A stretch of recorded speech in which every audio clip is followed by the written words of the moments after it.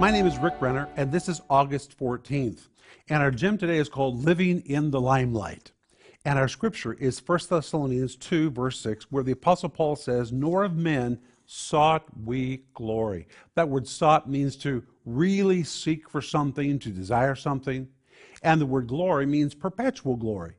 It tells us Paul was not trying to live in the limelight. He was not living for the applause of men. He knew that kind of show wouldn't last very long. So instead, he was living for the applause of God. He said, we didn't live for the limelight in the past.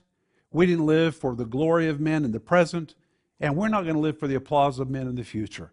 We're not living in the limelight just for the applause of men, but we're living for the glory of God.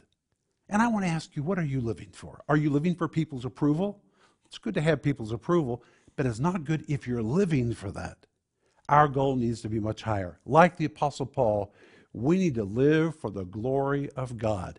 That's an applause, that's a glory, that's a thanksgiving that'll last for all of eternity.